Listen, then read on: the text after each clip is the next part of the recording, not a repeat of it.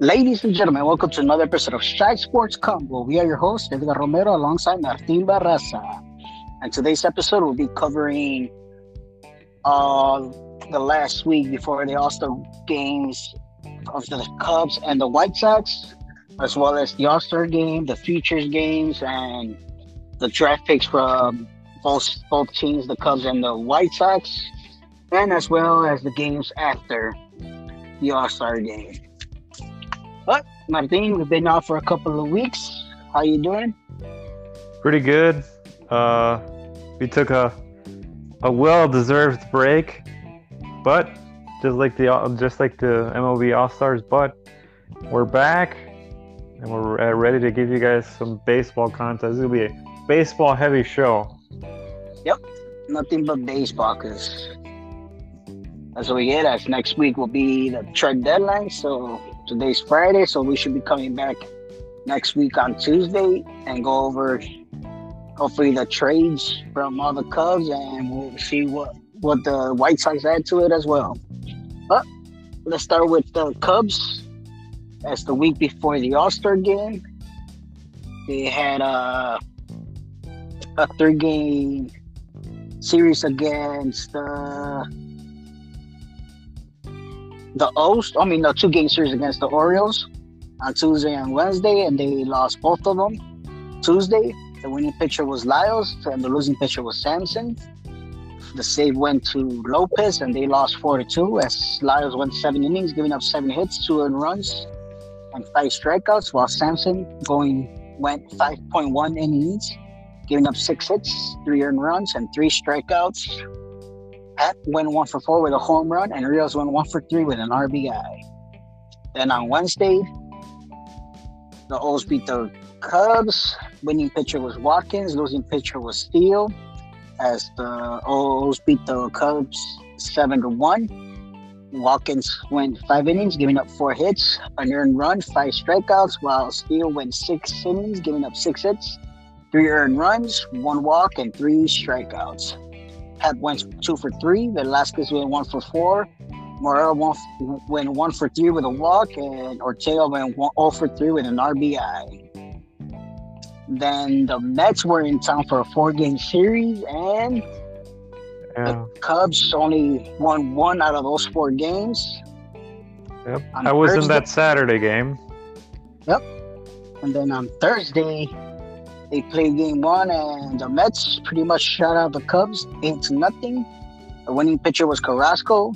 The losing pitcher was Thompson, as Carrasco goes 6 innings, giving up 5 hits, 0 earned runs, 6 strikeouts, while Thompson had an ugly game. He went 4 innings, giving up 8 hits, 5 earned runs, 4 walks, and a strikeout. Horner in this game went 2 for 3. Suzuki went 2 for 4, and Happ went 1 for 3, with Rios went 1 for 4. Then, as Martin said, Friday was rained out, so they had a doubleheader on Saturday. And in game 1, it was pretty much a close game, but the Cubs lost to the Mets 2-1. Winning pitcher was Ottavino, but the starter was Walker. And the losing pitcher was Givens, but the starter was Stroman. I believe this was the first game that he came back, and he impressed, as Taiwan Walker, went 6 innings, giving up 4 hits, 1 earned run, and 5 strikeouts, while Stroman, coming back from his injury, he went 4.1 innings, giving up 1 hit, an earned run, and 6 strikeouts, and the save went to Edwin Diaz. Schwindel went 2 for 3, had an RBI, and Suzuki went 1 for 4. And for Saturday's game 2, another close game. It was a tight game as well. Very tight. Yep. Then the Mets beat the Cubs 4-3, as the winning pitcher was Lopez, but the starter was Scherzer, and the losing pitcher was Norris, and the starter was Miley, another returning injury pitcher. Scherzer went 6.1 innings pitched, giving up 8 hits, 2 earned runs, 11 strikeouts, while Smiley went 4.1 innings, giving up 5 hits, 1 earned run, and 4 strikeouts. This game, Gomes went 2 for 3 with 2 RBIs. Suzuki went 3 for 5, and Morel went 1 for 3 with an RBI. Then Sunday's game, the last game before the start of the finals, the Cubs finally snapped their 9-game losing streak. I believe it was a 9-game losing streak. They beat the Mets 3-2. The winning pitcher was Wick. For the starter for this game was Sampson. The losing pitcher was Smith. For the starter for this one was Peterson.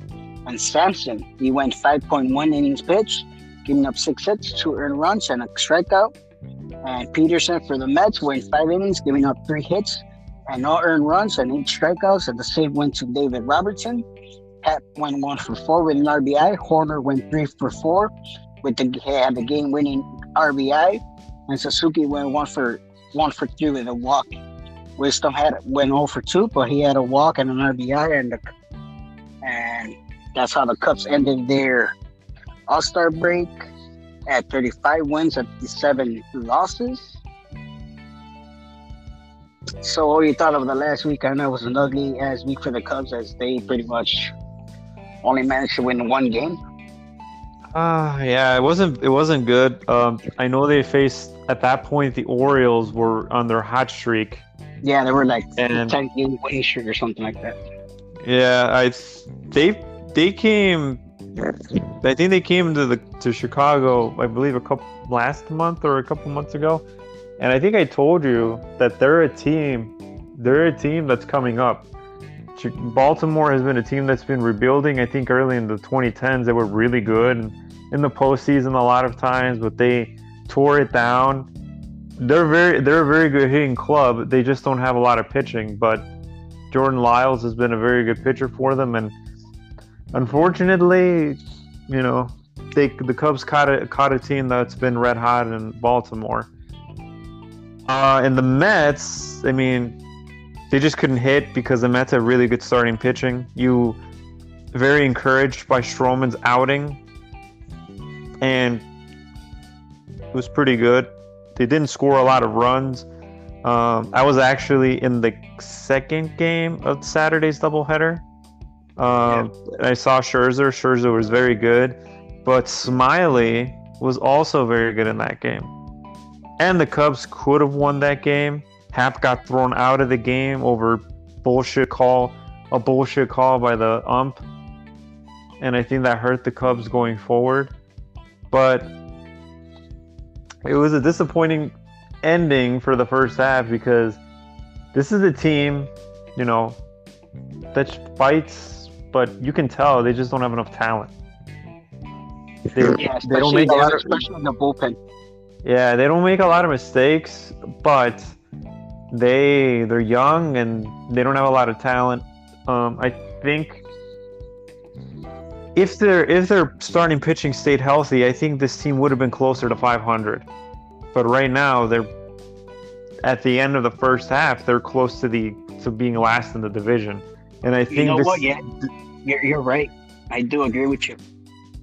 This is a team that was, and this is the thing with this team. This team goes on spurts, so they'll get like a 4 or 5 game winning streak, and then they lose 6 straight. They'll go on a 4 or 5 winning streak, and you're like, oh crap, here they come, and then they go. And I think a lot of it has to do with the starting pitching. If their starters would have been healthy, again, I'm not saying this team makes the playoffs or anything, but they're disappointing because they're in last place, considering Cincinnati sold off all their team. Pittsburgh is not very good. Their hitters are not very good. Pitching is not very good. This is a 3rd place ball club, but they're not. And I think it has to do with the injuries to the starting pitching. But yeah, they ended up on a sour note, and it was a good thing that they picked up the victory at the end. Your man, Rowan Wick, picked up the win. Yep, he was causing the stuff, but after the games, I had to believe Norris got designated for assignment. So yeah, he's been trash. He was another one of Jeff Hoyer's experimental. Let's get a 1-year contract to try to flip, and he was a massive disappointment. Yep, but yeah, that's how the Cubs end their season. That their 9-game, their first half. But let's move on to the South side, and the Sox were on the road. They had a 4-game series against the Guardians, and they split the 4-game series with the Guardians. So on Monday, they lose the Guardians 8-4. The winning pitcher was Quantrill. The losing pitcher was Lynn. As Quantrill went 6 innings, giving up 8 hits, 4 earned runs, and 3 strikeouts, while Lynn only went 4 innings, giving up 9 hits, 8 earned runs, and 3 strikeouts. And then Moncada went 1-for-4 with 3 RBIs, and Pollock went 2-for-4 with an RBI. Then on Tuesdays, there was a doubleheader. Game 1, the winning pitch, Guardians beat the Sox 4-1 as Shane Bieber, their ace, he went 9 innings, a complete game, giving up 3 hits, 1 earned run, and 7 strikeouts. And the losing pitcher was Martin. First, he went 6 innings, giving up 8 hits, 4 earned runs, and 3 strikeouts. Elo was went 1-for-3 and had the lone RBI for the Sox in that game 1. But then, game 2, as always, the Sox beat the Guardians 7-0 as their ace didn't cease. Beat Pilkington. Cease went 5.2 innings, giving up 5 hits, 0 earned runs, and 9 strikeouts, while Pilkington went 5 innings, giving up 6 hits, 3 earned runs, 3 strikeouts.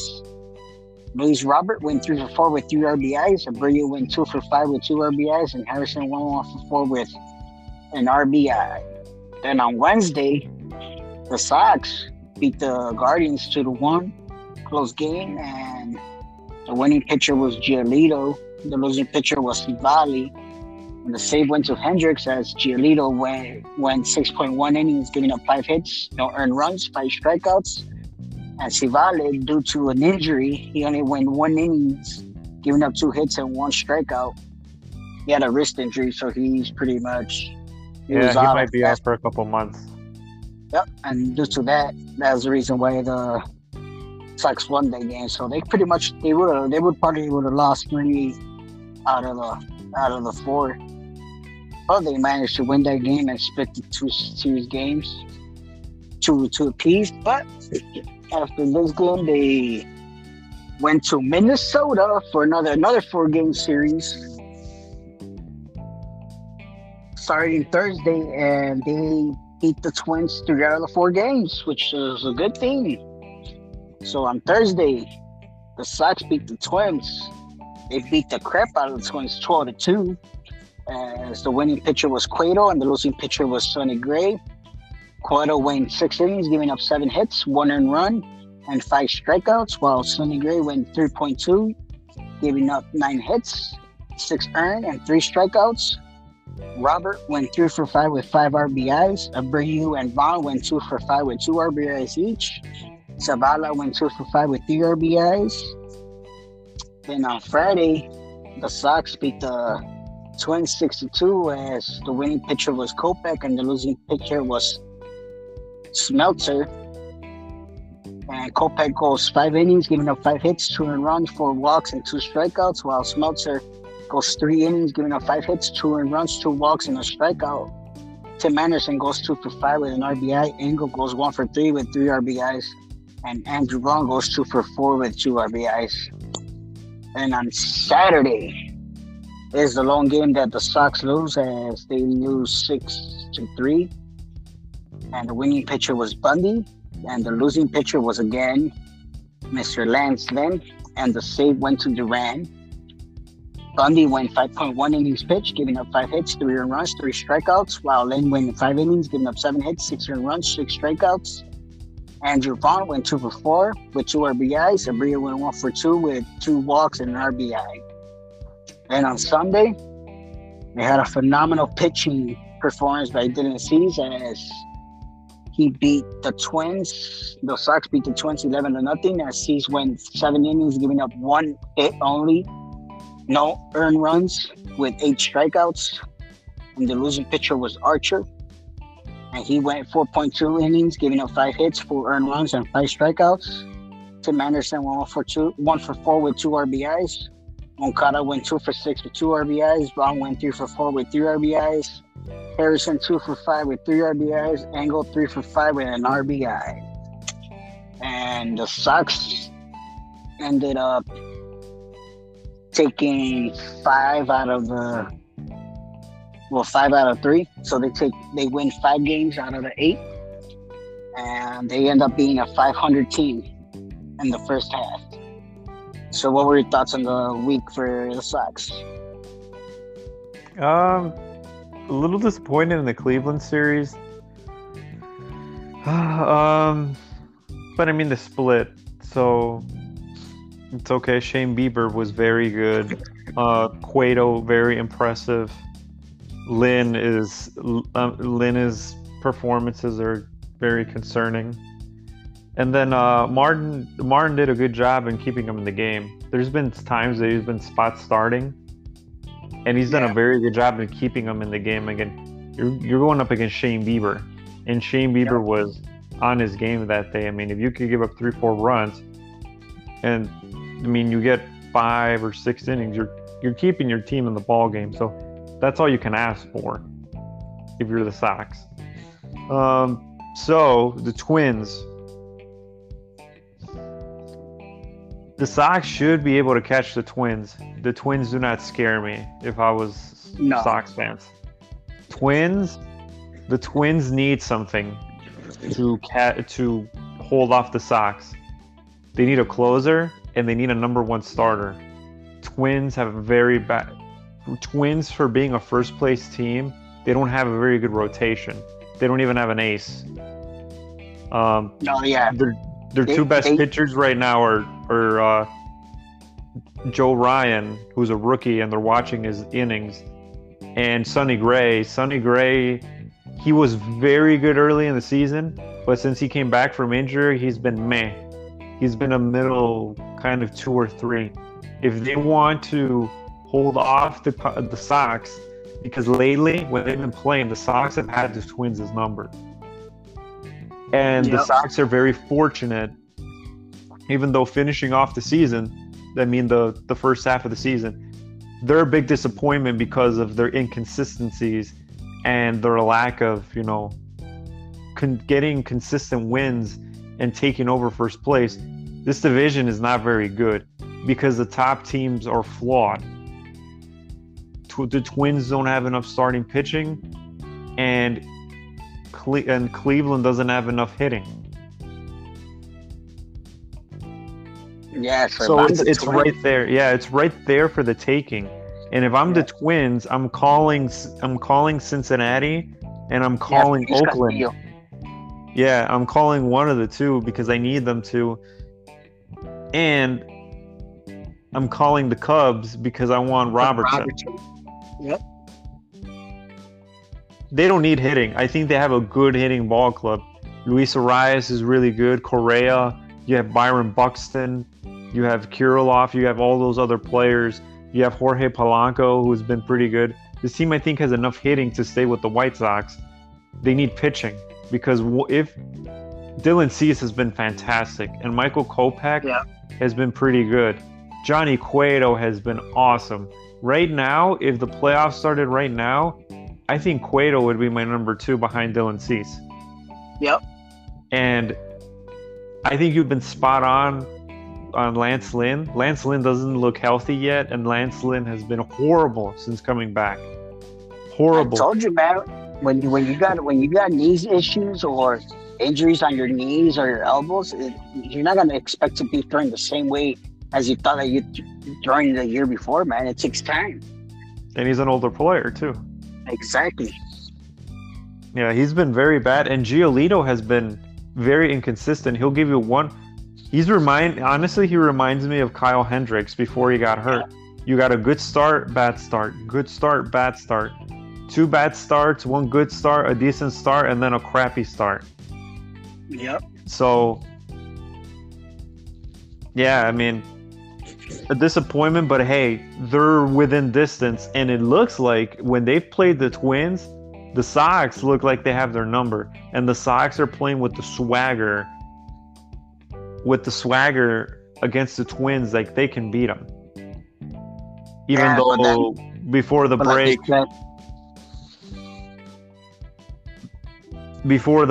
there was some talks about their clubhouse, not being together, not being in sync. And then that series, I think, helped them get back in sync because they demolished the Twins 3-4, and Liam Hendricks kind of told everybody that there's nothing wrong with the locker room. Dallas Keuchel was the one that told the reporters, but everything is fine. So we'll see. But they were still a disappointment, but they're within shouting distance. But it was encouraging for them to win 3-4 for Minnesota. Yep, but that's how the first half ended for the White Sox. That's a 500 team. They went 46-46. So moving on to the All-Star, and they made changes for the All-Star game. Instead of going extra innings, they were going to do like a type of home run derby. Say if they were still tied 2-2 after the 9 complete innings, then the AL and the NL would have 3 batters of their choosing to pretty much hit home runs and whatever. And I believe each player gets 3 swings to hit a home run, and that's it for each player. So then, and if they don't get no home runs, then they'll go to a tiebreaker with one person of each, and that's how they will end the games and blah blah blah. And that's how we recall All-Star game starters was going to be starting pitcher was going to be Clayton Kershaw for the NL, and then Shane McClanahan, your boy, for the AL. And your lineups was the right fielder Acuna batting first, then the center fielder batting second, Mookie Betts from the Dodgers batting third baseman Machado from the Padres batting fourth, first baseman the ugly Cardinals Goldschmidt batting fifth, the shortstop Trey Turner from the Dodgers batting sixth was the catcher Cubs Contreras. Wilson Contreras. His younger brother from the Braves, the DH. The second brother Contreras, what is it, William? Yeah, William Contreras, I believe. And then batting eighth, the left fielder, former Cub, the Giants, Jock Peterson, and batting ninth, the second baseman, replacement player, I believe. He was supposed to be the Marlins second baseman, Chisholm or something like that. Mm-hmm. But he got replaced because he's injured, so he got replaced by Jeff McNeil from the Mets. And on the AL side, batting first was the DH Angels Ohtani. Batting second, Aaron Judge from the Yankees, right field. Batting third baseman, Rafael Devers from the Red Sox. Batting fourth, the first baseman, Vladimir Guerrero Jr. from the Blue Jays. Batting fifth, from the Yankees, the left fielder, Giancarlo Stanton.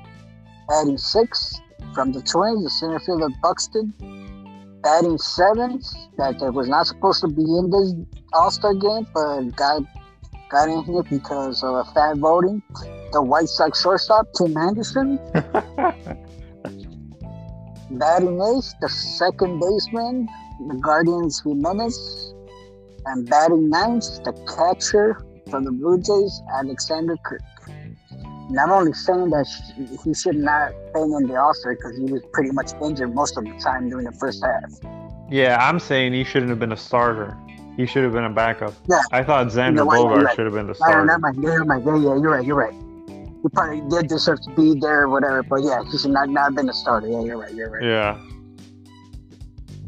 That's what I tried to my bad. I'll take that back. He probably did deserve it because he actually has a good batting average and everything. But yeah, no. Injured. Yeah, I mean, so everybody will get their panties in a bunch when I said Ian Happ should not have been an All-Star, and nope. I said that Tim Anderson should not have been a starter because he was hurt so much. I think it should have been a guy who's had most innings.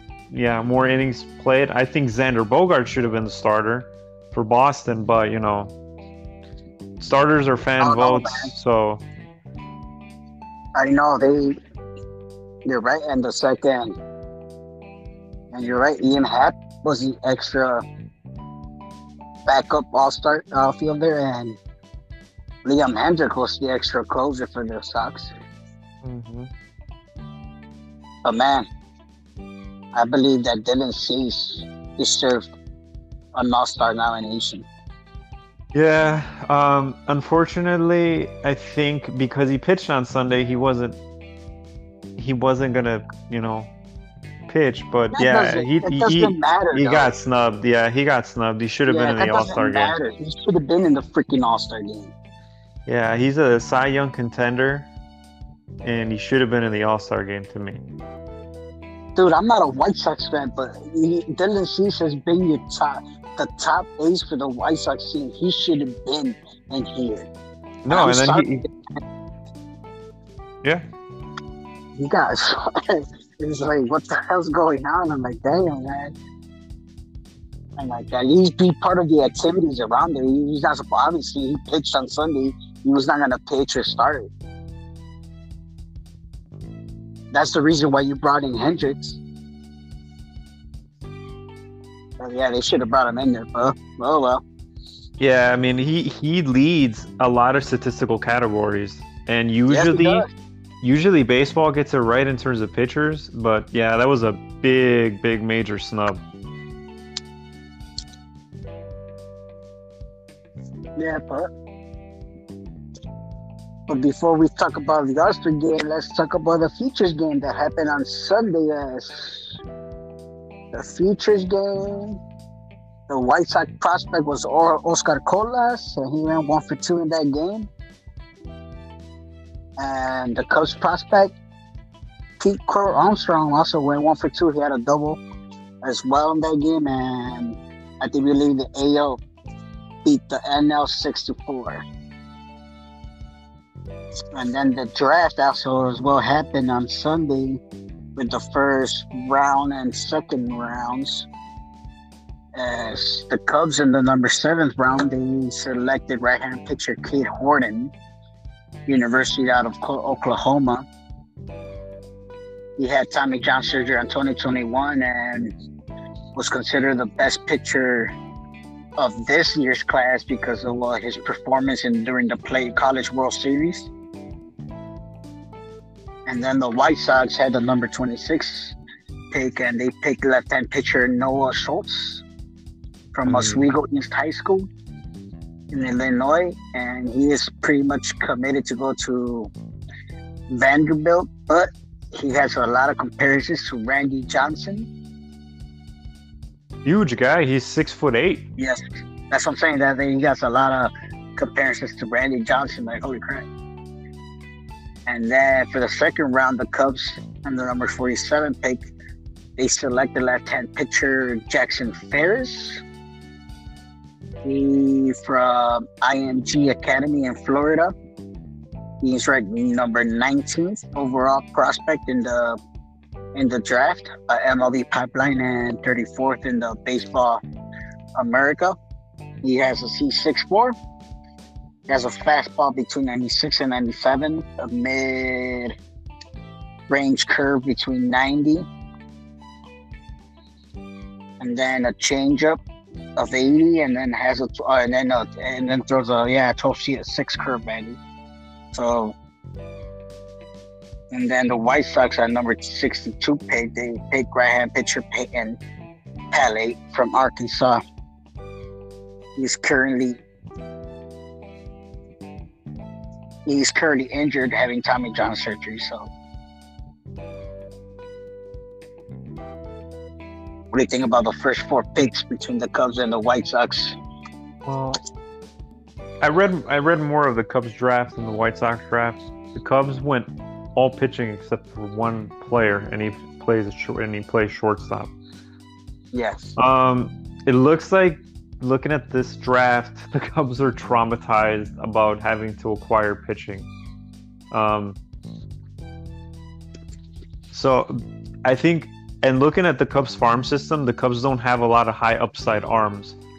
So out of all of their prospects right now, if you don't include this draft class, really only Braylon Marquez, and he's out for the season with a shoulder injury.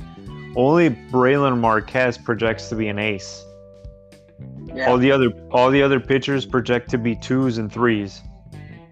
And Horton is also projected to be a 2 or 3. And I think the Cubs, if you look at their top players in their farm system, a lot of them are position players. So they felt like they had a deficit in arms, and they took a lot of arms. And I think it's just getting young players because they hope that this crop that they have now will eventually go the next level and go to AAA and then eventually get the roster, but they want a nice little pipeline going. Yeah. I think what the Cubs don't want to do is when they finally get good, they don't want to have to make a trade for, say, Jose Quintana, and then they have to give up their best arm, but then they don't have any other arms after.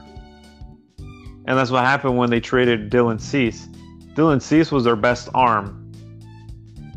And then after that, they haven't been able to produce any arms until this year, where they have Keegan Thompson and Justin Steele. Yeah. Also the general manager, they brought him over from Cleveland. What does Cleveland do very well? Cleveland develops pitching. They develop pitching a lot. They develop pitching. They don't develop bats, but they develop pitching at least. And honestly, you rather develop pitching than develop bats, because pitching is a premium. And I believe you can get bats anywhere more than pitching. So, very excited, and hopefully the Cubs can continue a nice little pipeline like, say, the Dodgers do, or Tampa Bay does, or even Cleveland does with their arms. Now for the Sox, their first draft pick is very boom or bust. He's 6'8", throws 100 miles per hour. His floor isn't as high as the Cubs player, but his ceiling is higher than the Cubs pitcher. Because they see that they might have another Chris Sale and another Garrett Crochet type of player.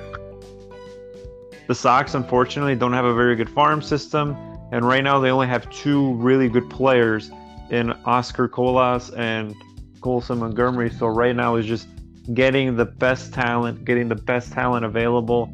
This team does not have a lot of pitching depth in their system, and that also was one of their missions in this draft as well. Both sides of town had one mission: get pitching so we can develop them in our system, because it's for the White Sox, they don't have any pitching at all that's very good, and for the Cubs, it's just they just want to replenish and probably get guys with high upside.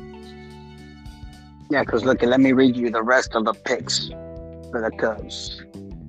The third pick that they got was shortstop Christopher Pasiola. The next pick was a right-hand pitcher, Nazir Meal. Then the following pick was another right-hand pitcher, Brandon Birdsell.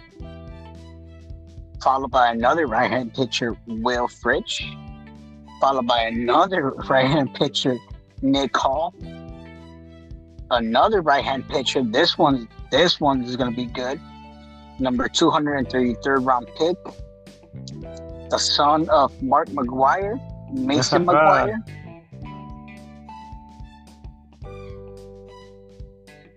And supposedly he throws pretty good, man. Well, that would be nice.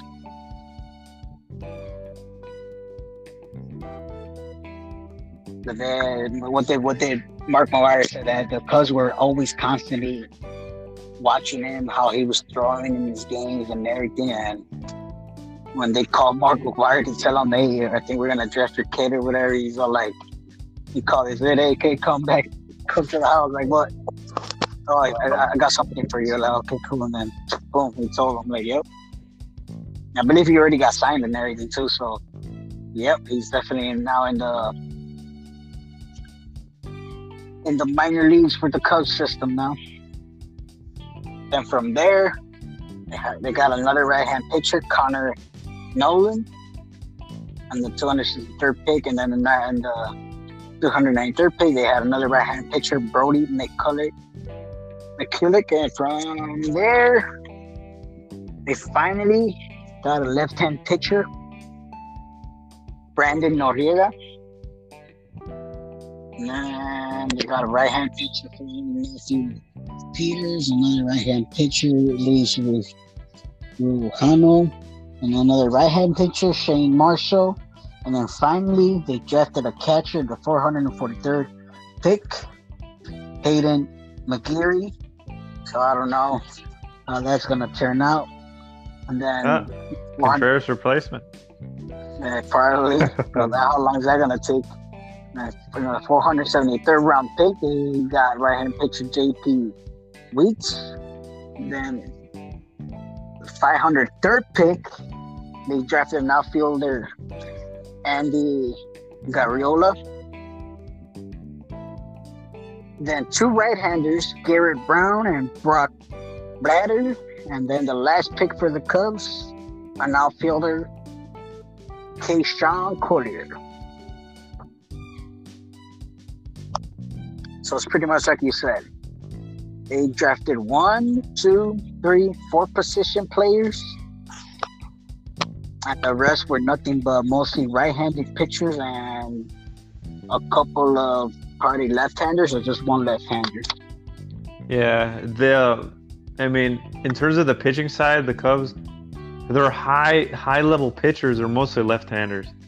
You got Marquez, you got Brad Wick. I think there's another one. DJ Hers. I think only one out of their top 5 pitchers is right-handed, and that's Caleb Killian. Yeah, okay, makes sense. Yeah, so they're getting a little left-handed heavy. So, yeah, it makes sense for them to get some right-handers.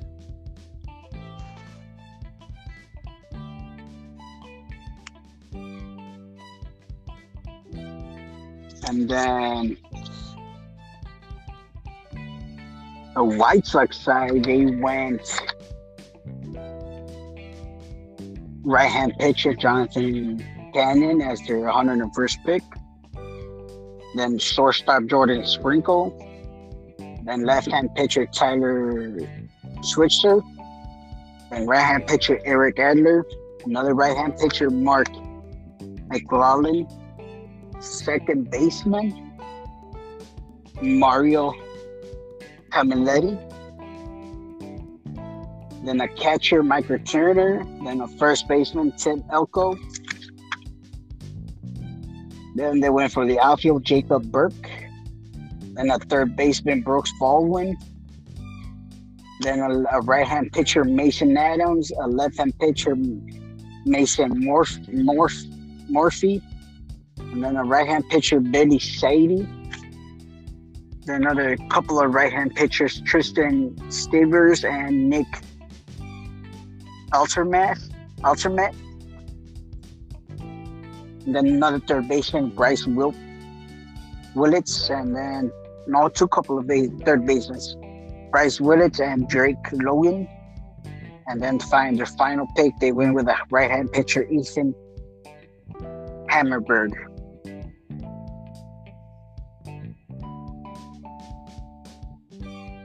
So they had pretty much a mixture of a little bit of everything. Yeah, their draft was different than the Cubs. I think it sounds like they went best player available, and then towards the end of the draft, they started just drafting arms. Yeah, they just started drafting like, okay, let's go with this guy. And then we already drafted pitchers, so let's go with this guy. Let's go with this. Which is good because their system needs everything. Yeah, their system needs everything. Hey, pretty much. Don't know if they waited to do it, but yeah. And then from there, we go to the home run derby. And this was an interesting home run derby. Did you watch the home run derby? Yeah, I actually had money on a player, so I had a little investment in the game.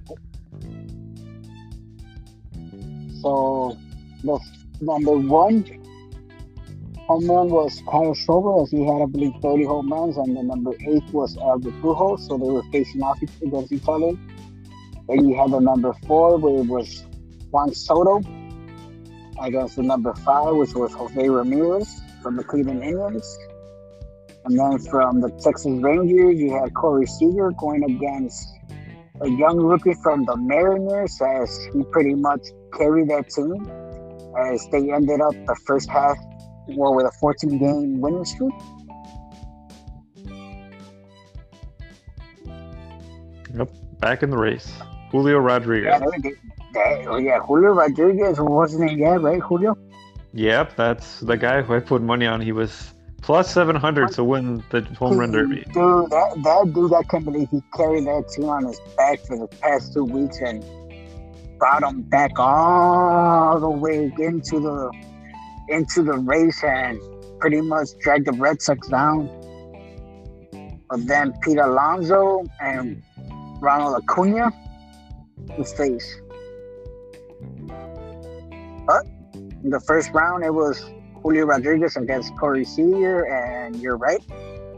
Julio Rodriguez hit 32 bombs, and he beat Corey Seager that only hit 24. So he moves on to the second round. Pete Alonso beats Ronald Acuna, as he hit 20, and Acuna only hit 19. And then for the other side, Juan Soto team, he beats out Jose Ramirez, and he hit 17. And this was a shocker. Albert Pujols beats out to Kyle Schwarber, hitting 20 bombs over 19. I thought Kyle Schwarber should have done a better job, but I guess because they were celebrating the old Stone Age of Albert Pujols retirement season. It's not June yet. It wasn't June. You know, Schwarber hits all his bombs in June. Yeah, true. But move on to the second round, and Julio Ramirez beats out Pete Alonso. He hits 31 bombs, and Pete lost his mojo, only hit 22. Yeah, and eliminated him from three-peating. Yep. And then Juan Soto beats out Grandpa Pujols, taking him out 16 to 15, pretty much like passing the torch to the youngsters. So now you got the finals between two youngsters, one that's barely came up from the minors into the majors and making $700,000, and the other youngster that denied a 15-year, $440 million extension. Yeah, we're gonna talk about that later on the show, but yeah. Oh yes, and at the end of the day, the winner was Juan Soto, as he hit 19 home runs and beat out Julio Rodriguez and becomes home run champion for this year. Julio Rodriguez almost made me $120 by only placing down 20. And the sad part is that the Nationals were assholes to Juan Soto, since he denied the 15-year extension. They're like, you know what? You don't take our charter. Your ass is going, whatever. You fly yourself over there to the All-Star game. Yep. And then Scott Boras posted it. Yeah. So Boras is like, oh yeah, you're going to leak the contract information? All right. I'm going to post that you guys made him fly charter. Damn, but yeah, Juan Soto wins the home run derby. And for the All-Star game the following day on Tuesday, yeah, it was kind of boring for me. A lot of people liked it, but me, it was kind of boring. The AL beats the NL 3-2 again. The winning pitcher was Valdez. The losing pitcher was Gonsolin. The save went to Crosby. Pretty much, yeah. The Dodgers pitcher lost this game for them. went 1 for 2 with 2 RBIs, and Buxton went 1 for 2 with a home run. That was pretty much it. That was the lone inning that they went back to back jacks, Yeah. and pretty much that's how they won it. And Goldschmidt went 1 for 1 with a home run. Acuna went 1 for 3, and Betts went 1 for 1 with an RBI, and that's it. Game over, and the MVP went, and the All-Star Game MVP went to Stanton. And that's how the All-Star Game ended, and we waited as the Cubs had a couple of days off as they were going to be on the road for 3 games to face off against the Phillies. Before we move on from the All-Star game, so I didn't think it was very interesting either, but for me, the All-Star game, the pitchers always have the advantage because you got aces like emptying the tank. Yeah. So they're giving you what you got. Out of all the pitchers, who do you think on each side, who was the most impressive? For me on the NL, Sandy Alcantara, who's probably going to win the NL Cy Young. Holy crap, did he look dominant. To me, he was like the best pitcher. And then from the AL, I think Clase and Manoah looked great. Clase, man, that the way how he closed that freaking game, dude, I was like, oh shit. Yeah. And you know what I thought? I mean, in my head, I'm like, hey, didn't we just steal the general manager from them? Yep. That's all I thought from right now. I'm like, damn, ain't the general manager that drafted all these kids that the Guardians are seeing now? He's with the Cubs now? Like, yeah. Shit. Well, I hope that translates. So I'm hoping that what we're seeing with the Guardians and their pitching staff is translating. Hopefully it translates to the Cubs, because damn, that would be kind of awesome, you know, like that. Like I said, you know, there's a flow with the Cubs, and there's a flow where like they don't have to spend as much money, you know, signing extra pitching or as much, you know. Yeah, or they can keep their prospects, you know, like now they don't have to make a Quintana trade where basically you give up your best bat and your best arm for an pitcher because they're so desperate for controllable pitching. Yeah, but Clase looked good, man. I'm like, damn, he's surprised. I never seen him pitch until I saw him in the All-Star game. I'm like, holy crap. Yeah, he looked good, and Alcantara looked good.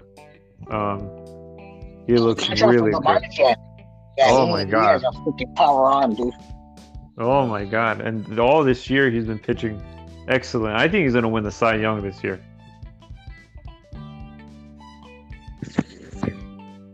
Well, yeah, hopefully, but yeah. So what do you thought about those rumors starting with the whole Juan Soto thing and the Nationals? Well, Juan Soto turned down the deal because he wanted to win. I can't fault him for that. You want to win, and if this team is tearing everything down from the studs, then they're supposedly going to do. The Nationals' downfall, in my opinion, was bad spending. I think Patrick Corbin, they gave him a long-term contract. He's been terrible this season. Yeah. Terrible. And then traded Max Scherzer. They traded Turner. Steven Strasburg, unfortunately, ever since the playoffs or the World Series year, and they gave him his long-term contract, he has not been able to stay healthy, and it has really hampered this team. I do think they got good pieces back last year, but Soto was right. If this team is not going to win, and he's not going to win while in the meantime he reaches free agency, yeah, I would want out too. And now that he's mentioned that he's not going to resign, the Nationals have to get the most they can for that player. And yep. I think the only comparable player that's been traded around his age has been Miguel Cabrera. Yeah. When he was with the Marlins, and he got supposedly a big return at the time, but it wasn't really a big return. because Detroit won the trade in a landslide. But yeah, there's going to be a lot of teams. I've been, keeping up on MLB.com and an ESPN on who would be the front runners, and it's really 4 teams right now. It's the Padres, the Dodgers, the Cardinals, and the Mariners. Oh, the Mariners should the Mariners should go for him. Oh, well, imagine the lineup with Julio Rodriguez and Juan Soto. Well, the thing is, yeah, that would be great, but the problem is that the Mariners also need an arm. Because right now their top 2 starters are Robbie Ray, who hasn't been as good as he was last year in Toronto, and Logan Gilbert, who's been a very good surprise, but they want to keep his innings low. So they are very interested in Luis Castillo as well. So you can't get both, in my opinion. I think they have a pretty good farm system, and that will gut their farm system. They have to get one or the other, but hey, yeah, I would be excited. Soto and Julio Rodriguez. I think Julio Rodriguez is 2021 and Soto 23, already an established player, leading the Mariners to their first postseason berth since 2000. That would be great. You got 2 guys for years to come. But before we talk about more trade talks, let's talk about the rest of the game from the Cubs and Sox. The Cubs return after a 4-game break after their All-Star break, and they head on the road to face the Phillies, and to the shocker, they sweep the Phillies. Friday's game, they demolished them, winning 15-2. Velasquez pinch hit. He went 2 for 2, had 2 home runs and 5 RBIs. Steele did his thing, went 5 innings, giving up only 4 hits and an earned run. The losing pitcher was Gibson. And then Saturday's game, it was a close game between both starters, as Stroman and was facing off against Wheeler, and Stroman went 6 innings, only giving up an earned run, and Wheeler went 7 innings, giving up an earned run. But the bullpen for the Phillies pretty much imploded Alvarado and giving up the win for the Cubs, as the Cubs beat the Phillies 6-2. Then on Sunday's game, the Cubs were consistent as they pretty much got the early lead, keeping the 4 runs, and they sustained all the way to the end of the game. As in that game, Velasquez went 2 for 3 with an RBI, and Gomes went 2 for 4 with 2 home runs in that game. Pretty much the Cubs sweep the Phillies. So now the Cubs come back home and have a quick two-game series against the Pirates. And the Cubs beat the Pirates on Monday, winning 3-2. And then Tuesday, they beat them as well, winning 4-2, as it was pretty much probably the last time that the Cubs fans will ever see Contreras and Ian Happ as a Cub. What do you thought about that moment? Very emotional moment. I guess it's Contreras leaving hurts because he really wants to be with the team, stay with the team, and Cubs haven't supposedly reached out to make a contract. It's just emotion. It's just emotional and bittersweet. I wish the Cubs would re-sign him, but I feel like they think they can get a big return for him. So yeah, it was emotional and happy they got the win. Yeah, so now they have a 6-game winning streak. Gave them the proper send-off.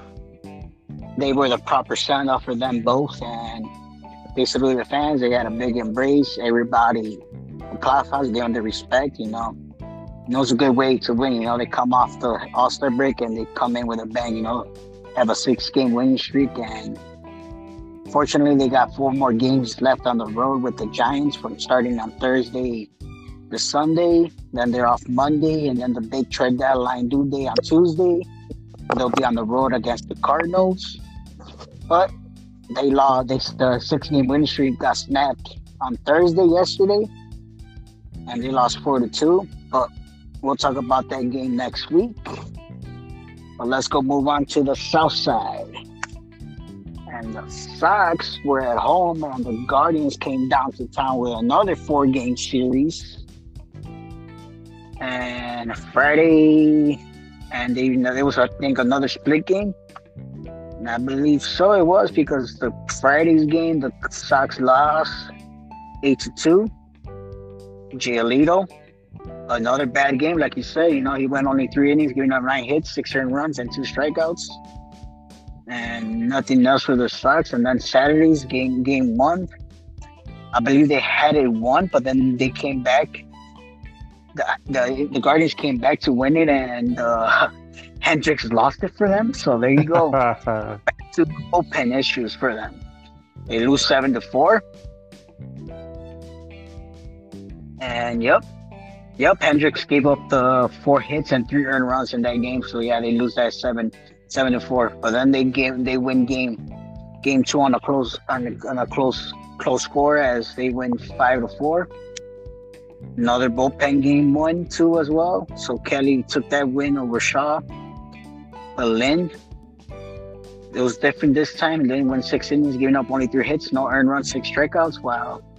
Dickinson is the same pretty much issue. Then Sunday's game, they won with Dylan Cease being on the mound again. Of course. Another good start for Cease, because he's pretty much the ace of this team, going against the ace of the Guardians, the Bieber. But this time the Sox got to Bieber, as he went 6 innings, giving up 8 hits, 6 earned runs, 4 strikeouts, and the save went to Hendricks. He didn't give up no runs this time. That was pretty much funny. And then moving on from that game, from the road, the Sox went on the road again. And they were on the road, and they went to Colorado.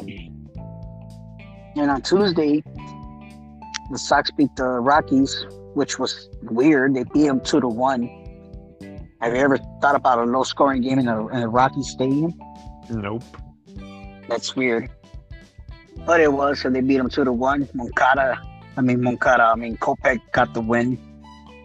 And Marquez took the loss, and Hendricks got the save, but he still gave up an earned run in that game. Doesn't surprise me. And then Wednesday, this was another disappointing game. They had the lead. They came back from behind. The Rockies had the lead. They came back in the 7th, I believe, took over the lead.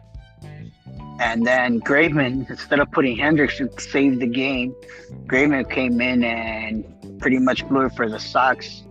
He gave up 3 walks, and then the pretty much base hit and 2 runners came in, and the Rockies come back from behind to beat the Sox 6-5.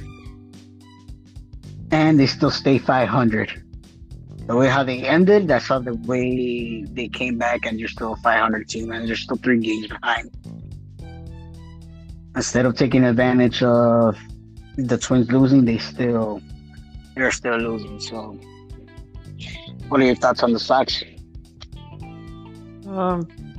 Disappointing, because you feel like, okay, this is the All-Star break.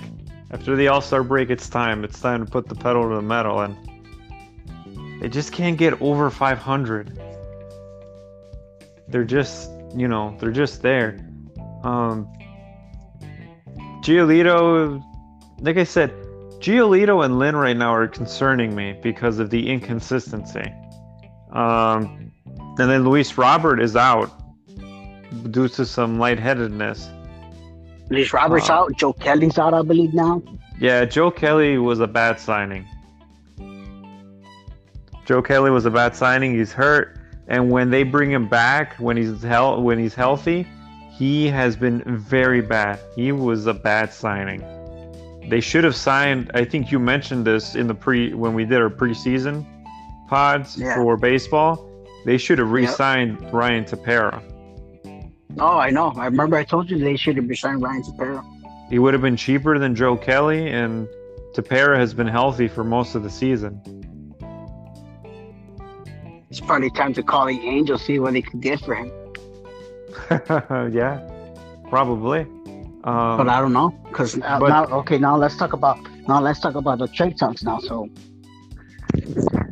yeah, we could talk we already about know. Sox and Cubs.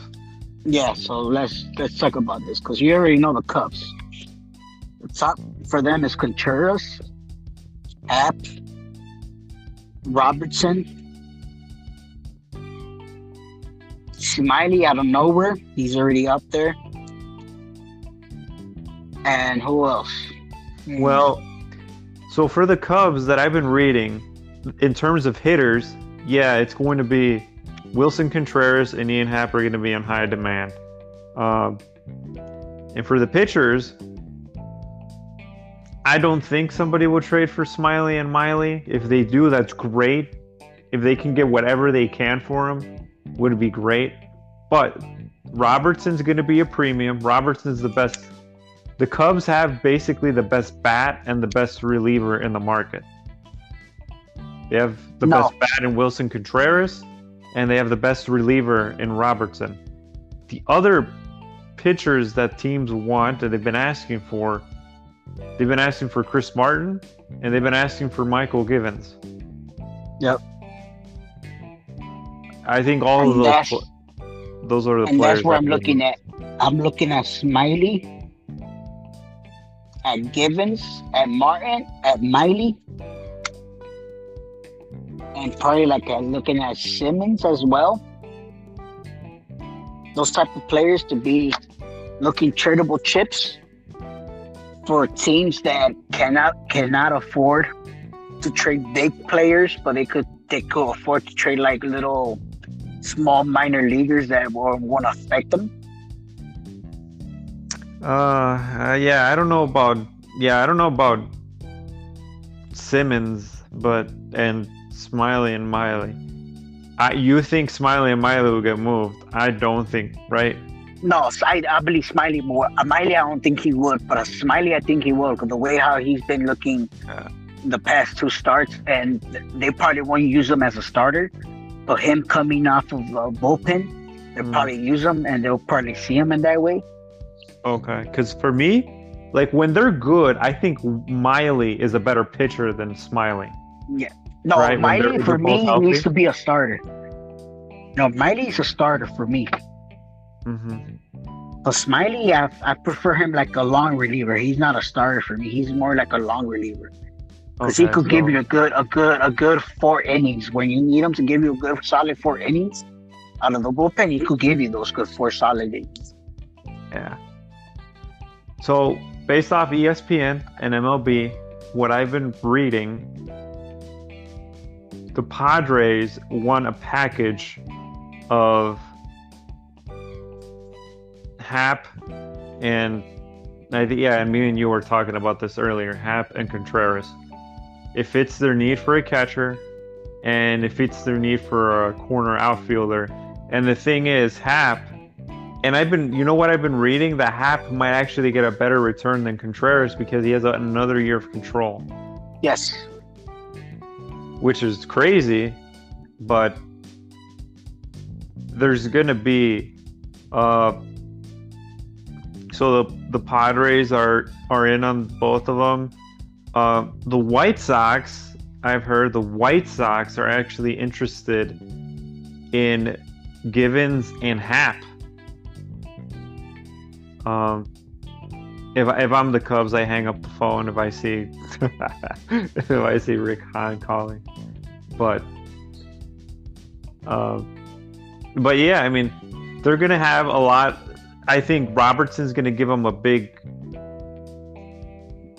Robertson and Givens, you know how they were signing 1-year deals in the hopes of flipping them?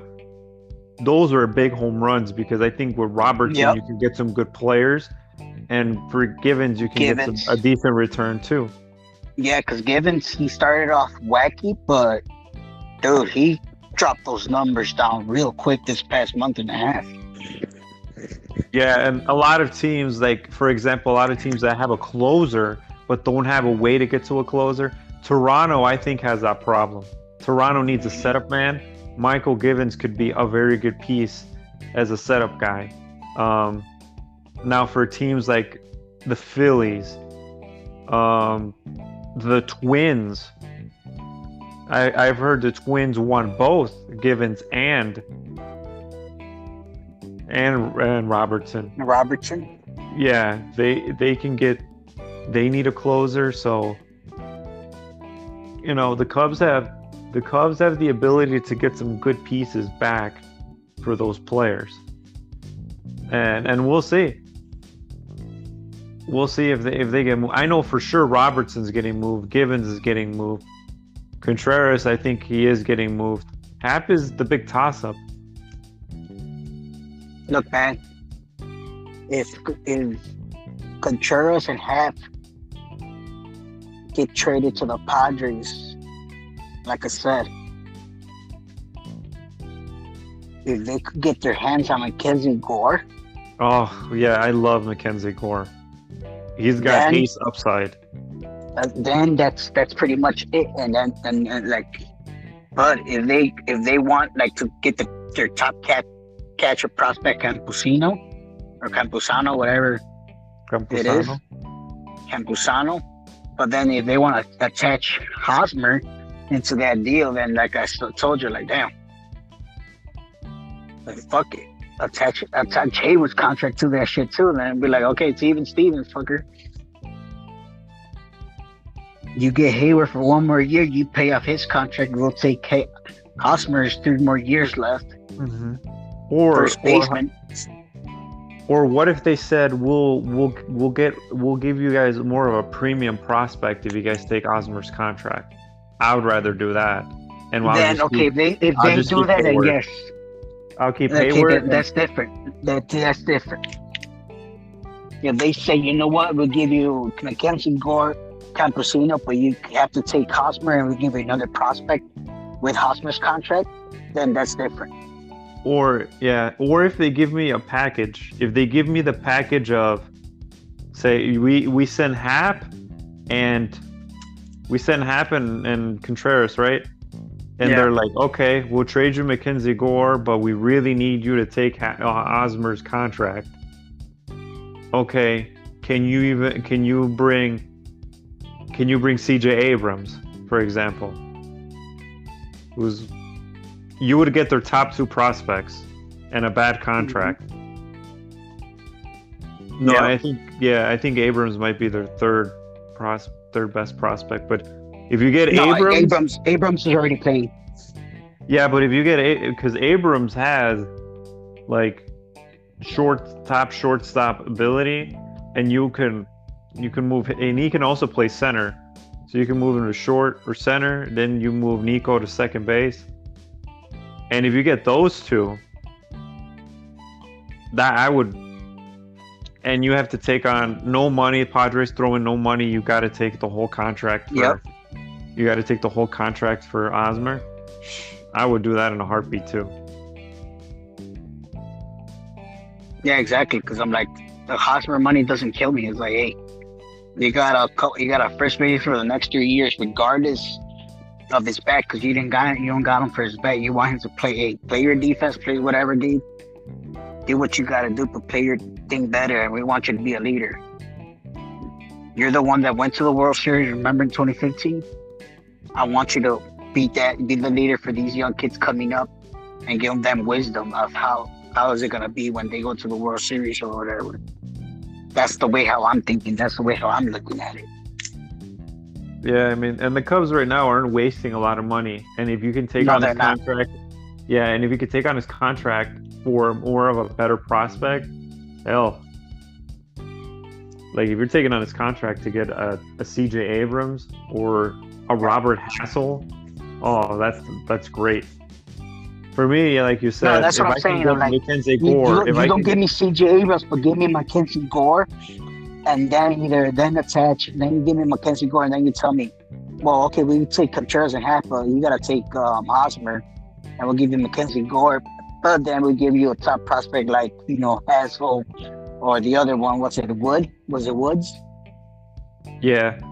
One of the top outfielder, Woods or whatever. Mm-hmm. And I'll take that in a heartbeat, bro. That's already a win-win for the Cubs, dude. You got an ace to be that looks could be an ace, and like I told you, man, hey, that's an even trade. Because look at the trade values; it's even matchup trade values. Yeah, yeah. If Marquez gets his shoulder healthy, and we hope he gets healthy because I think out of all their guys in their system, Marquez is the one that has ace potential. And Yeah. if you bring in Mackenzie Gore, who's been healthy, and then he just doesn't. The Padres have a lot of pitching, so he hasn't been able to get starts regularly. But if you got those two for your future, those two guys aces, yeah, they would do really well. Again, they don't have to. They can spend their money much better. Yeah. You get what I'm saying? They could spend their money much better than how they did it in their last championship window. No, of course, because Where they already they already got a lot of depth, dude. Yeah. They already had a lot of depth in their farm system already. And it's like, okay, you already got a lot of depth. You're really gonna call up a couple of guys up next year, and then the following year. You're gonna have to surround them with players that you want to sign. And that's what they say. What they're expecting to sign either a shortstop. It could be Trey Turner. It could be Carlos Correa if he opts out, or it could be Sander Bogarts if he opts out. Yeah. Or they could sign Aaron Judge. Oh yeah, they could sign Aaron Judge.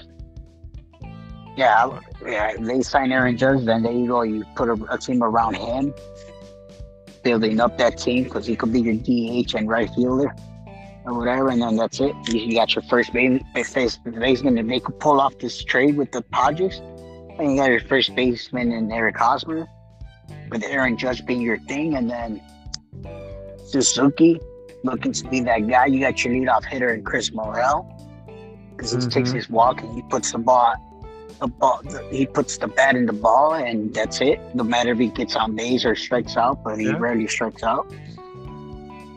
You got to float everything going in a float. So, and Nico Horner,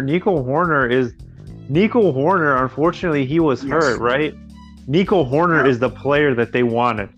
When he was, remember how like the other players, like the core players, couldn't hit. Yeah. And Horner wasn't healthy. Horner, again, he hits a couple home runs, not a lot of power, right? But he's able to hit for average. And that's what he puts the bat on the ball. Yeah, that's why he's a good number. Yep, that's why he's a good number two hitter. Yeah. He's doing what Madrigal. He's doing what they wanted Madrigal for, and that's why I was so irritated when they got Madrigal back.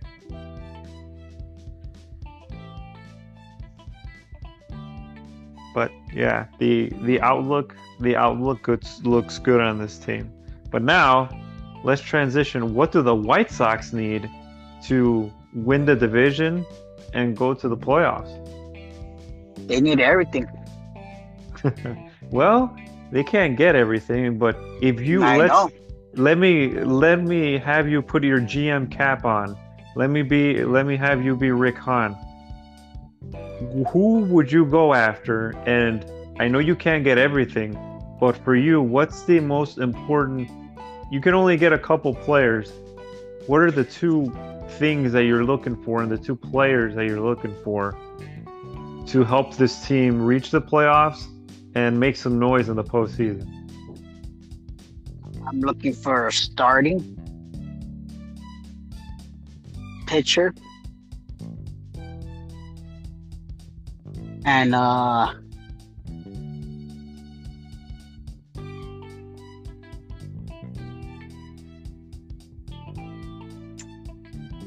you know what? Not a starting pitcher. I'll take that back. I'm looking for bullpen arms and a consistent bat. A left-handed consistent bat.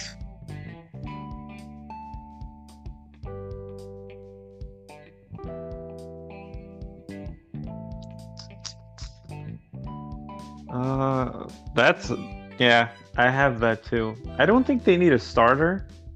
No, no. I was just thinking about it. I'm like, no, I don't think they need a starter because I'm like, I just like when they make it to the playoffs, you still got you only need 4 starters. So you got Cease, you got what's his face? You got Cease, Cueto, Kopech, and then Giolito or Lynn. Cheerleader or Lynn, one of those 2 guys, and that's it. Which Yeah. I think I'm gonna go leaning towards Giolito. Yeah. I don't know how Lynn would react coming out of the rotation. Exactly. Either that or what they could do is have them start, and then since Kopech has pitched out of the bullpen, Kopech can pitch, be that in case there's trouble, Kopech comes in. Yeah, but I don't want Kopech to feel like be out of sync.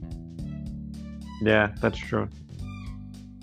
To me, they need a left-handed reliever, and they need lefties. They need a left-handed reliever, and they need a left-handed bat. The left-handed bat that I would look for is Jock Peterson. Yep. From the Giants. The Giants are in a slide. They're not doing well. I don't think it'll cost them that much to acquire him. In terms of lefties, No, but the Giants are gonna say, "Hey, he was an all-star." Yeah, but I think he's on an expiring contract, so I think he would be a rental.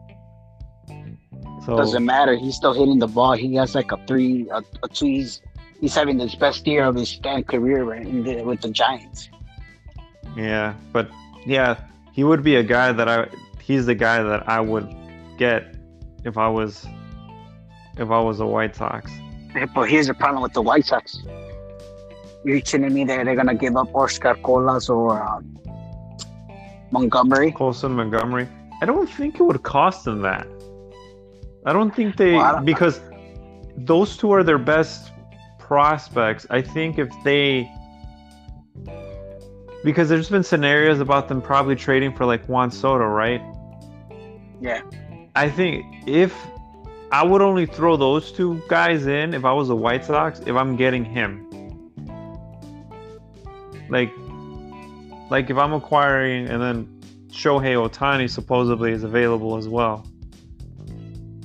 If I'm trying to trade for one of them 2, then yeah, I'm throwing in Oscar Colas and Colson Montgomery. I mean, the Nationals and the Angels would want them. But I don't think Jock Peterson will cost that. And then the left-hand reliever that I would try to get if I was them, I would go and try to get Andrew Chafin from Detroit. No, Detroit's gonna hang up the phone. Oh yeah, that's true. That's true. I don't know what other lefty is available that they can get. Yeah, I don't know, dude. They need it. They do need a bat that could help them, man. If they could pull off Peterson, I do feel like it's gonna give up either one Oscar Colas or Montgomery just to get Peterson. Yeah, that's a lot. I'm not just talking about both of them. I'm just talking about one of them. Either one. No, either one is a lot to me for Jock Peterson. But remember, for the Sox, it's win now. Because remember, they put themselves, they put their they put their foot in their mouth, saying that it's win now, right? Yeah, yeah. They're supposed to win. This is the good team. This is supposed to be the best team. You got the best left-handed bat available. It ain't gonna be the Cubs. Oh, if they trade Ian Happ to the White Sox, dude, I'm gonna be so pissed. Yeah, I don't know. I'll be so pissed too. We'll be right here in this podcast talking crap about the Cubs, about doing again deals with the White Sox. Yeah, because then we gotta hear Jason Benetti's mouth talking crap. I hate Jason Benetti, dude. I hate him with a passion. Always talking shit. And Yeah, yet people say that he's the best announcer right now. Like, no, hell no. no, he's He gets not. on my nerves, dude. He's annoying. I want Hawk back. It's true what you Yeah, said. I want Hawk back. yeah, I want Hawk back. I miss Hawk. And you can put it on the board. Yes. Lord Damn. have mercy. And when the Yeah. way I used to get mad, it made my ass laugh too. Yeah, me too. Oh, I miss that. Like, you'd be like, they would blow a save, and they'd be like, no, no, no. What are you guys doing? No, no, God. no. Yeah. Yeah, but I mean, he's the same. I think he went to go see.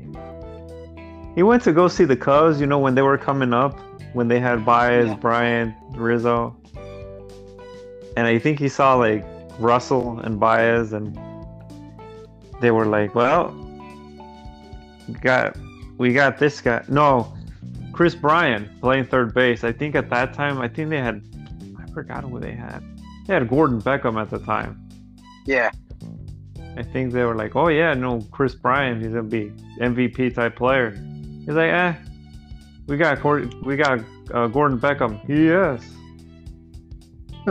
Yeah. But I mean, it's not as bad as Benetti. Like Benetti's obnoxious.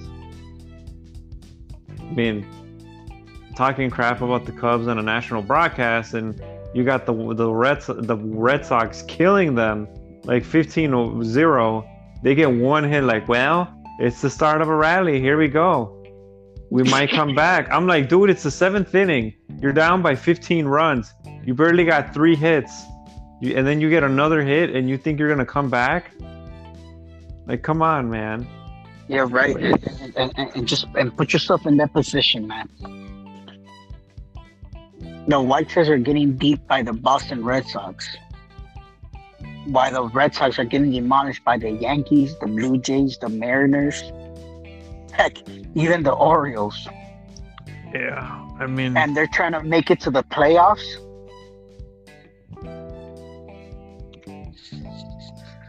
Well, I mean, you look at the numbers, and unfortunately, the White Sox are, since the midway point of last season, they're just a 500 ball club. Yep. Look, Rick Hahn, I think I've praised him of the way he built this team, right? So I think I mentioned it before. If I want to build my team, if I want to tear it down and build my team, I want Rick Hahn as my general manager. Yes, because if I have guys like Wilson Contreras and Ian Happ, I know Rick Hahn will get me great prospects back. Because that's what he did with Adam Eaton.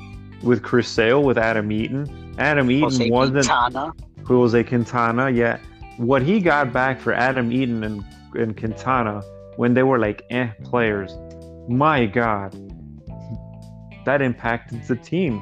You got Giolito, you got Reynaldo Lopez, and you got Dane Dunning, who you flipped for Lance Lynn, for Adam Eaton, for Quintana, who is I think a number 3 on a playoff team. Yeah. You got Eloy Jimenez and you got Dylan Cease. MVP upside and Cy Young upside.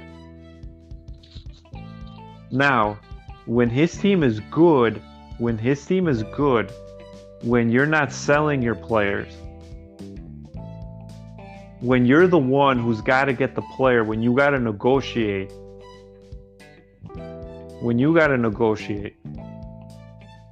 and give up and try to get, because it's easy when you give up one of your players, right? Because you could just be like, well, I want your top prospects, and the other team has to win, so they're like, okay, fine, we'll give them to you. But it's much harder when you're on the other side and you need to win, and you're like, okay, I need to win. And on that, I have a lot of questions about Rick Hahn. Because last year, he got the best reliever available, but Craig Kimbrell was not very good. free agency wise, he has not done. Grandal has been bad. Who else? Dallas Keuchel was bad. And then you haven't solved the problem that you have in right field, and you haven't solved your second base problem. You traded for Cesar Hernandez. You traded for Cesar Hernandez. Pilkington, he was the guy that they traded. The Sox traded for Cesar Hernandez. Pilkington is a decent pitcher, 4 or 5. Yes. He's a 4 or 5. And you traded for Cesar Hernandez, who didn't really help you at all. And I think Pilkington has more upside than like Dwayne Martin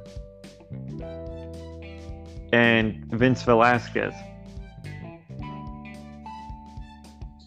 So, yeah, I have a lot of questions of how can he build this team to get to a championship. So so in that sense, I have a lot of questions about him, and I want to see what he does going into the playoffs, because in terms of roster construction, this team isn't good. You need pitching and defense to win in the playoffs. This team's defense is horrible because they're not very good defensively. You have to have Adam Engel. You need Adam Engel to play the outfield, and Adam Engel is offensively. You have multiple outfielders that are really first basemen. Or DHs. Yeah, or DHs. Your catcher. And I've heard, and a lot of people were like, yeah, Grandal better than Wilson Contreras. No, he's not. Yeah, you have a catcher in Grandal who isn't very good. He can't hit anymore, and he's not very good defensively. That's what you had to keep starting Reese McGuire. That's why sometimes I feel like all these starting pitchers, ERAs that are high, is sometimes caused because of the defense behind there.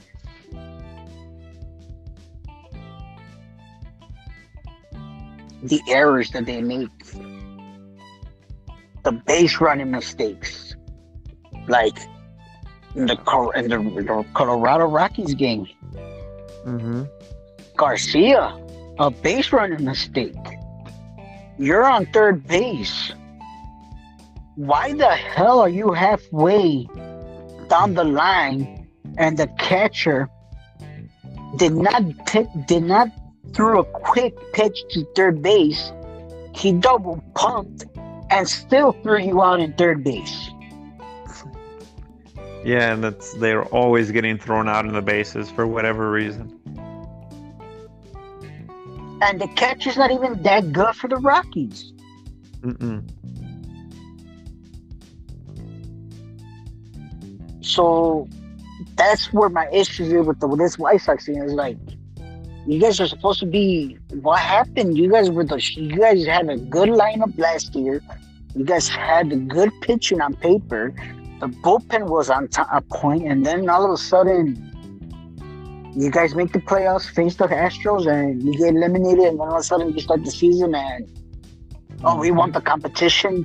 You got the competition, and what? Well, they got competition, crappy competition, and they are not able to beat them.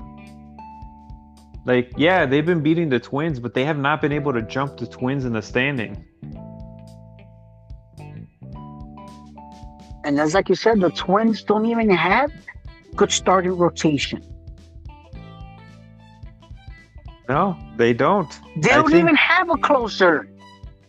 No, they traded their closer, Trevor Rogers, to the Padres for Chris Paddock, and that was a terrible trade for the Twins because Chris Paddock had to have Tommy John surgery literally like a couple weeks after they made the trade. And now they need a closer because Emilio Pagan, who they got, is really a setup man and not a closer. He keeps blowing saves. Yeah. So yeah, it's a lot of issues for the Twins. Yeah, they got a good lineup. Mm-hmm. But that lineup is not always going to save their asses for the pitching staff or the bullpen. Mm-hmm.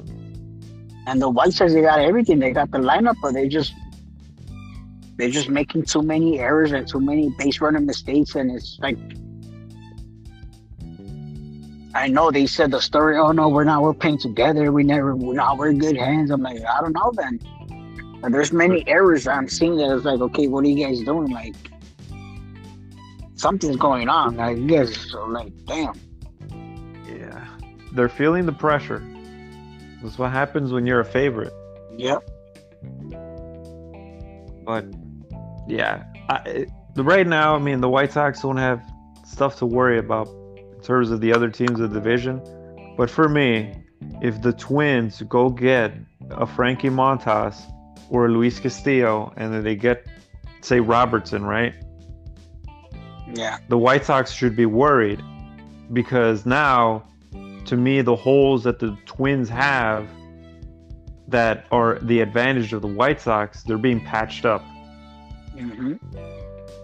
Especially if they get Luis Castillo, because Luis Castillo and Sonny Gray, they've been former teammates, so they could pick each other up and be like, "Hey, man, let's do this how we did it in Cincinnati." Mm-hmm. Yeah, and then it lengthens their rotation because now you got Castillo 1, Sonny Gray could go back to 2, you got Ryan at 3. Yep.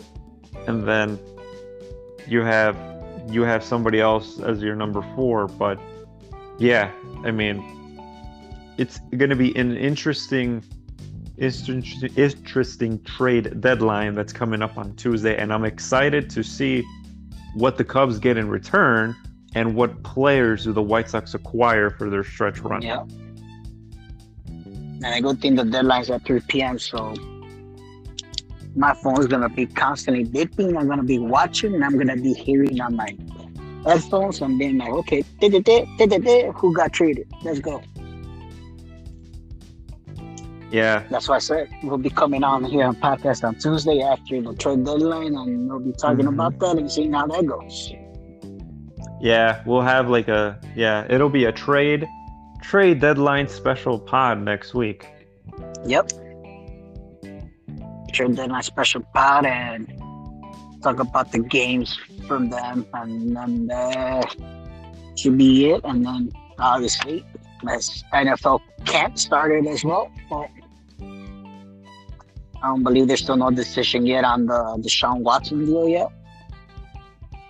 No, there isn't. It's hard because the NFLPA is going to fight it because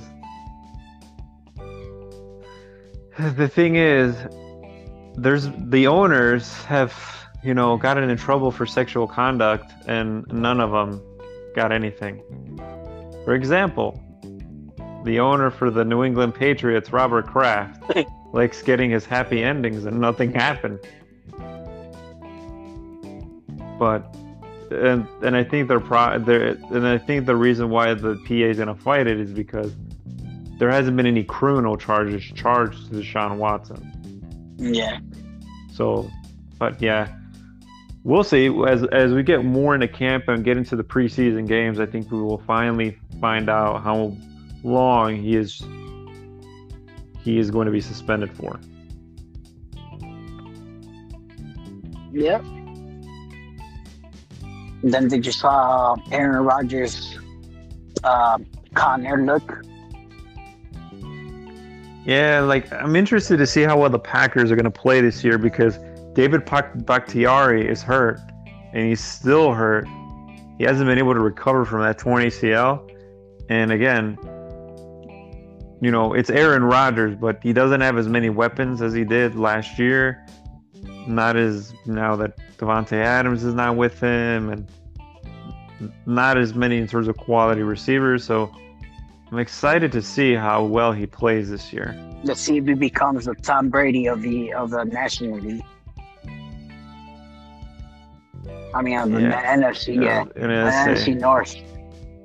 Well, I think they're going to win the North, but with them, it's always been, what do they do in the playoffs? Because they They win their division, but then when they get to the postseason, they don't do crap. Aaron Rodgers can't get them over the hump. Of course, he's gonna blame the general defense. manager and the coaching staff and everything, and then when they win, he's gonna be it's all been me.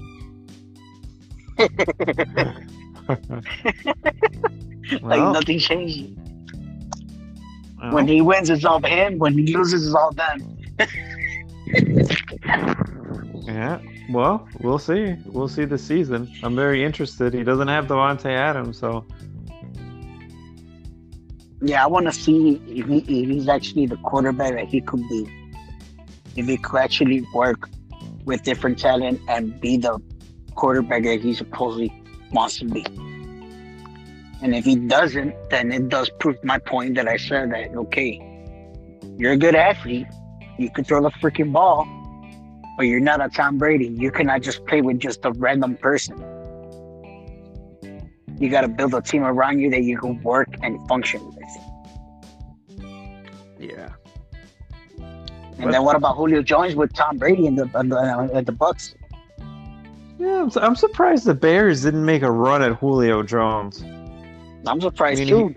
He could have been at least I guess the thing with Julio Jones is that he hasn't been healthy. He's been very injury prone the last couple of seasons, so I guess the Bears didn't want to take a chance on that. But Tom Brady's gonna make sure he's healthy. Oh yeah, having Julio Jones and you have Mike Evans, and then when Chris Godwin comes back from his injury, that is a three-headed monster that is very potent. Yep. So Tom Brady now has all the weapons that he didn't get in New England. Now in Tampa, he gets all the weapons now. Well, we'll see. So that'll be our end of our show for today. Thank you guys for listening. I know we've been out for a couple of weeks, but we're going to be continuing doing this every week. Keep sharing our podcast on Spotify, Google, and Apple Podcasts, as well as you can follow us on Twitter at TriSportsCombo1. Leave us a comment. Also, if you're interested in wrestling, you can follow Martin's wrestling podcast. Go ahead, Martin. Yeah, thanks everyone for listening to the Shy Sports Convo podcast. But if you are interested in sports entertainment, professional wrestling, follow my other podcast, the Street Style Wrestling Podcast, on Google Podcast, Apple Podcast, and Spotify. I think it's going to be airing next Wednesday. A little podcast of Vince leaving the WWE, Triple H being in charge, all of the groping finally caught up to Vince and made him retire. And should Tony Khan be shaking in his boots now that the King of Kings is head of creative? When are you going to be having that podcast? That will drop next Wednesday or Thursday. Nice. So we're going to be talking about it Wednesday or Tuesday? Yeah, it will be next Wednesday. We'll be talking about it. So stay tuned for that. All right.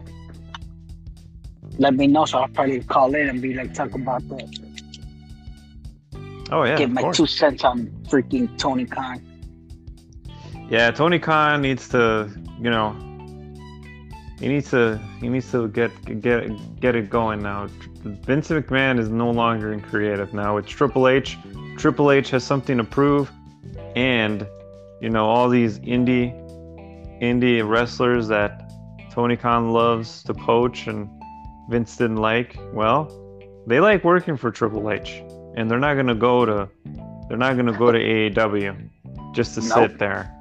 So, and I think Triple H brings fresh ideas, good ideas, and Tony Khan needs to get his stuff in order and start worrying about AEW instead of WWE. Yep, just like Mr. Killer Cross said in an interview. But thank you guys for listening and have a good night. Good night, everybody.